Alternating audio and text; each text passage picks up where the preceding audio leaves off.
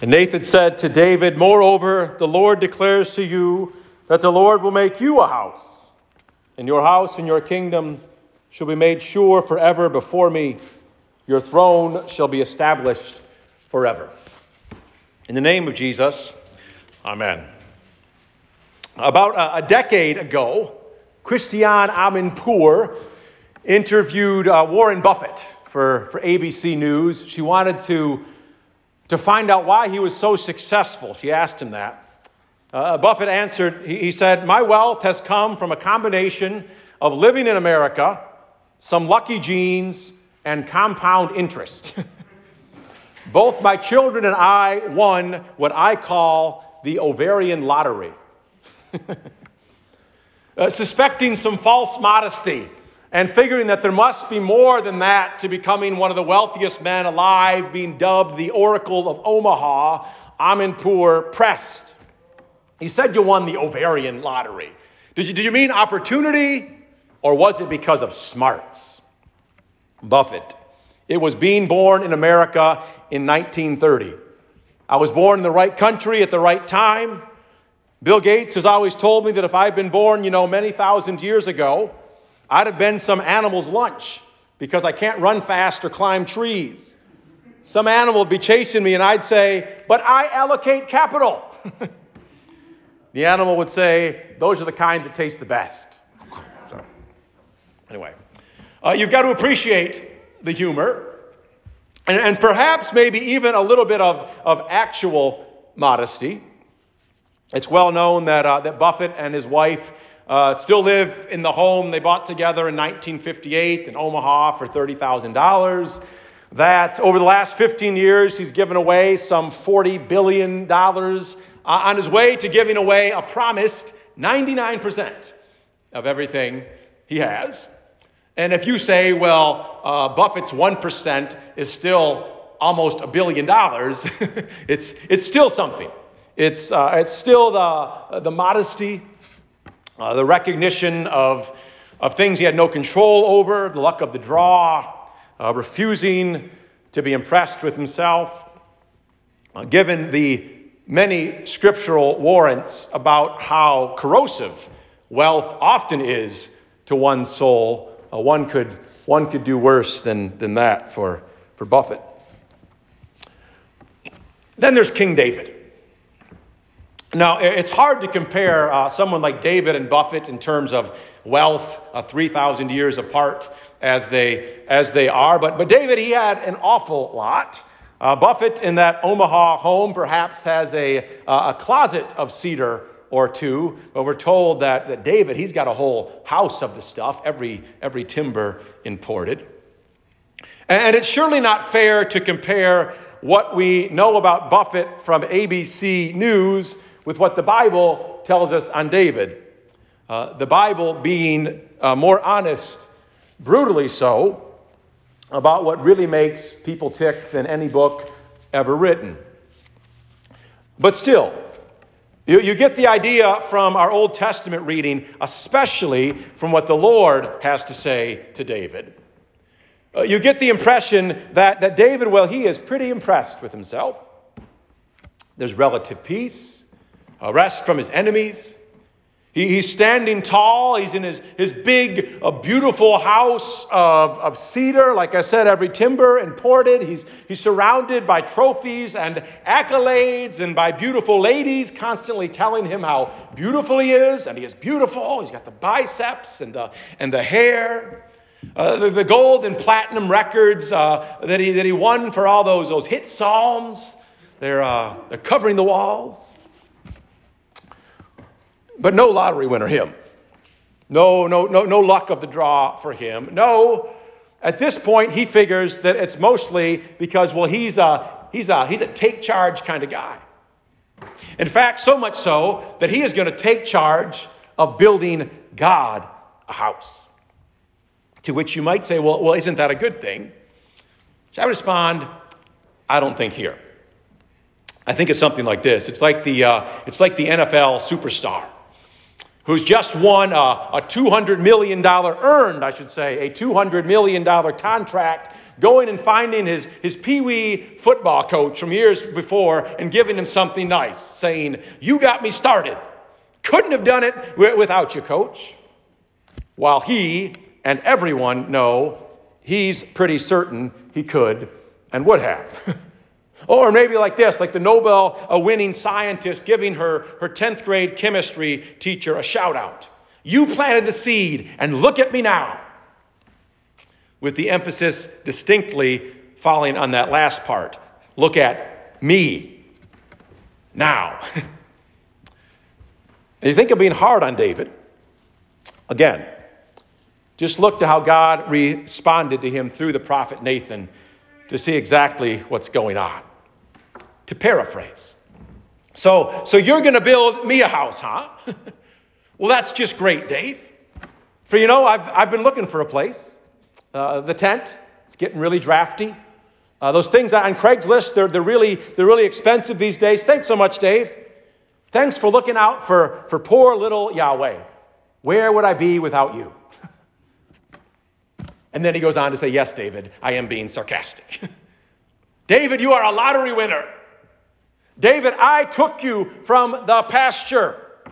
Goliath, perhaps you remember him. Do you think, Dave, that it was your fancy swinging prowess and those 5 smooth stones that brought down the giant?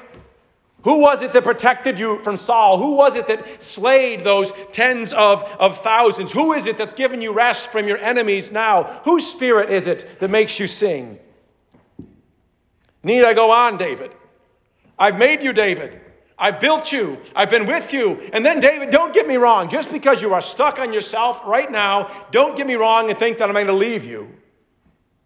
Things will change, you'll see, but I will be with you. I will make you. I will continue building you. This life around you, this house of cedar around you, it will rot and it will burn. But I promise you, David, I will build for you a house and a kingdom that will never fall. So that's David. And then there's Mary. You have to fast forward 1,000 years to her.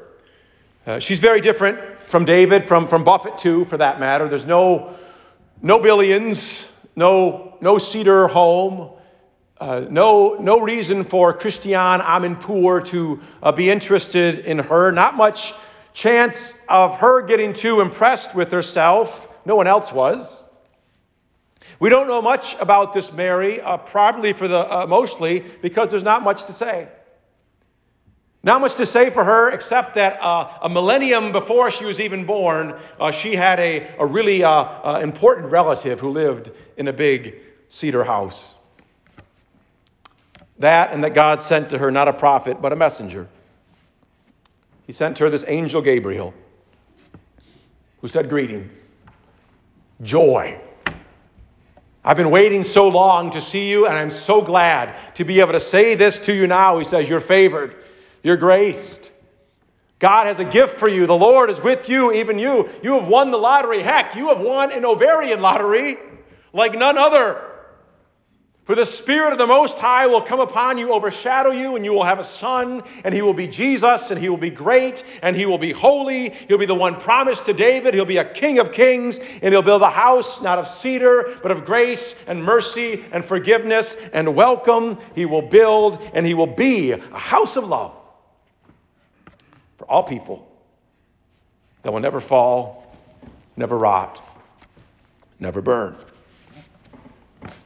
That's Mary, full of grace, precisely because she's not full of herself. One more person. Well, it's the same person, but in a different place. David again. Not from our Old Testament reading, but from a few pages later. This David, it's almost a completely different person, so I'm going to treat him that way.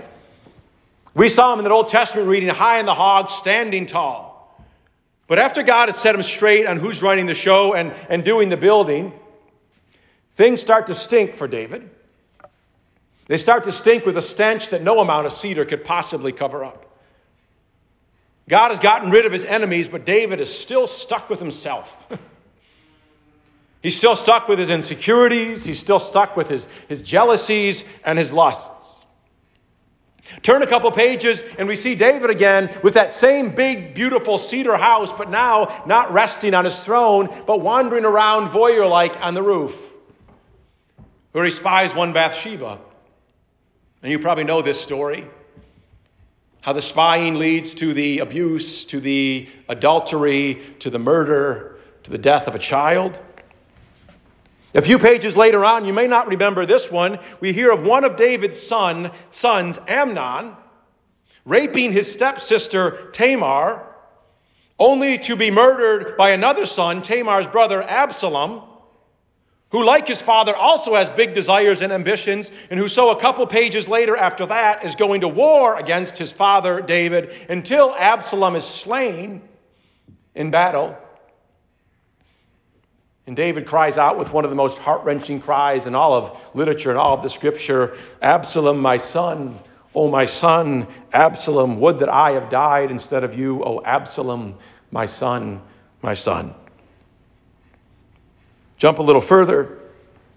Fallen far in his last days, surrounded by trophies and accolades that could not warm him, grieved, impotent, alone, and pitifully vengeful.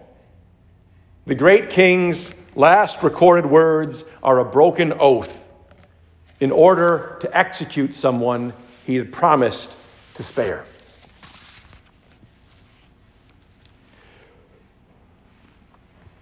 And then there's you and me. There's us. Where do we fit in with those folks? I suppose we spend a fair bit of our time shuffling back and forth between those two versions of David. You may have made those connections while I was talking about them. One moment rather impressed with ourselves and our trophies, standing tall, maybe even moved to help out the little guy. More than anything else, to remind ourselves that we're not the little guy. But then the next, left to ourselves and our own jealousies and lusts and insecurities, all come spilling out. And all the trophy amassing. Look at this house, these biceps, these smarts. All of it shown to be one of the sad and destructive symptoms of our desperate need to be loved. Leaving us too often, cold and even angry. In fact, it's just that being left to ourselves.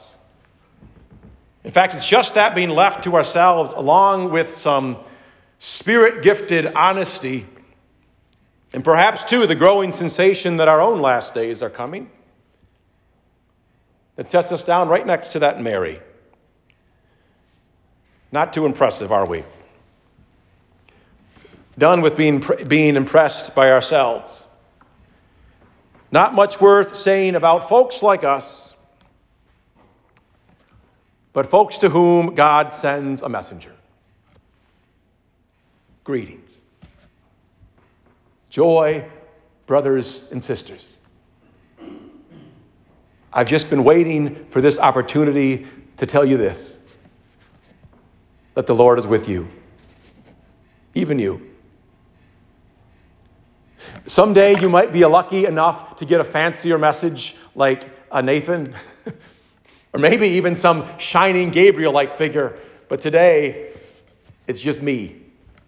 And the message is this: you've won the lottery. For Mary had a son, and his name is Jesus. And he's great, and he's holy, and he's the one promised to David. And whether you're standing tall or fallen far, impressed with yourself, if you are, it won't last. Or fallen deeply, he is with you. He's slain all the Goliaths, and he's certainly not done it with your 5 smooth stones. He's done it with his 5 jagged wounds from the cross, hands and feet and side, each one of them crying out an answer to our own desperate cries to be loved. Each one crying out, you are forgiven, you are enough. You are loved with a love which is stronger than all in your stuck on your selfness. A love which is mightier than all your jealousies and all your lusts. A love which is truer for you. For you when you grow old and cold, truer even than death itself. For fellow graced ones, King Jesus has built a house. And it's not built of cedar, but of grace and mercy and forgiveness and welcome. And he's built it for you. You can call it a Christmas gift. He's built you and all people a house of love that will never rot and never burn and will never, ever fall. The Lord is with you, standing tall, falling flat, even you. In the name of the Father and the Son and the Holy Spirit. Amen.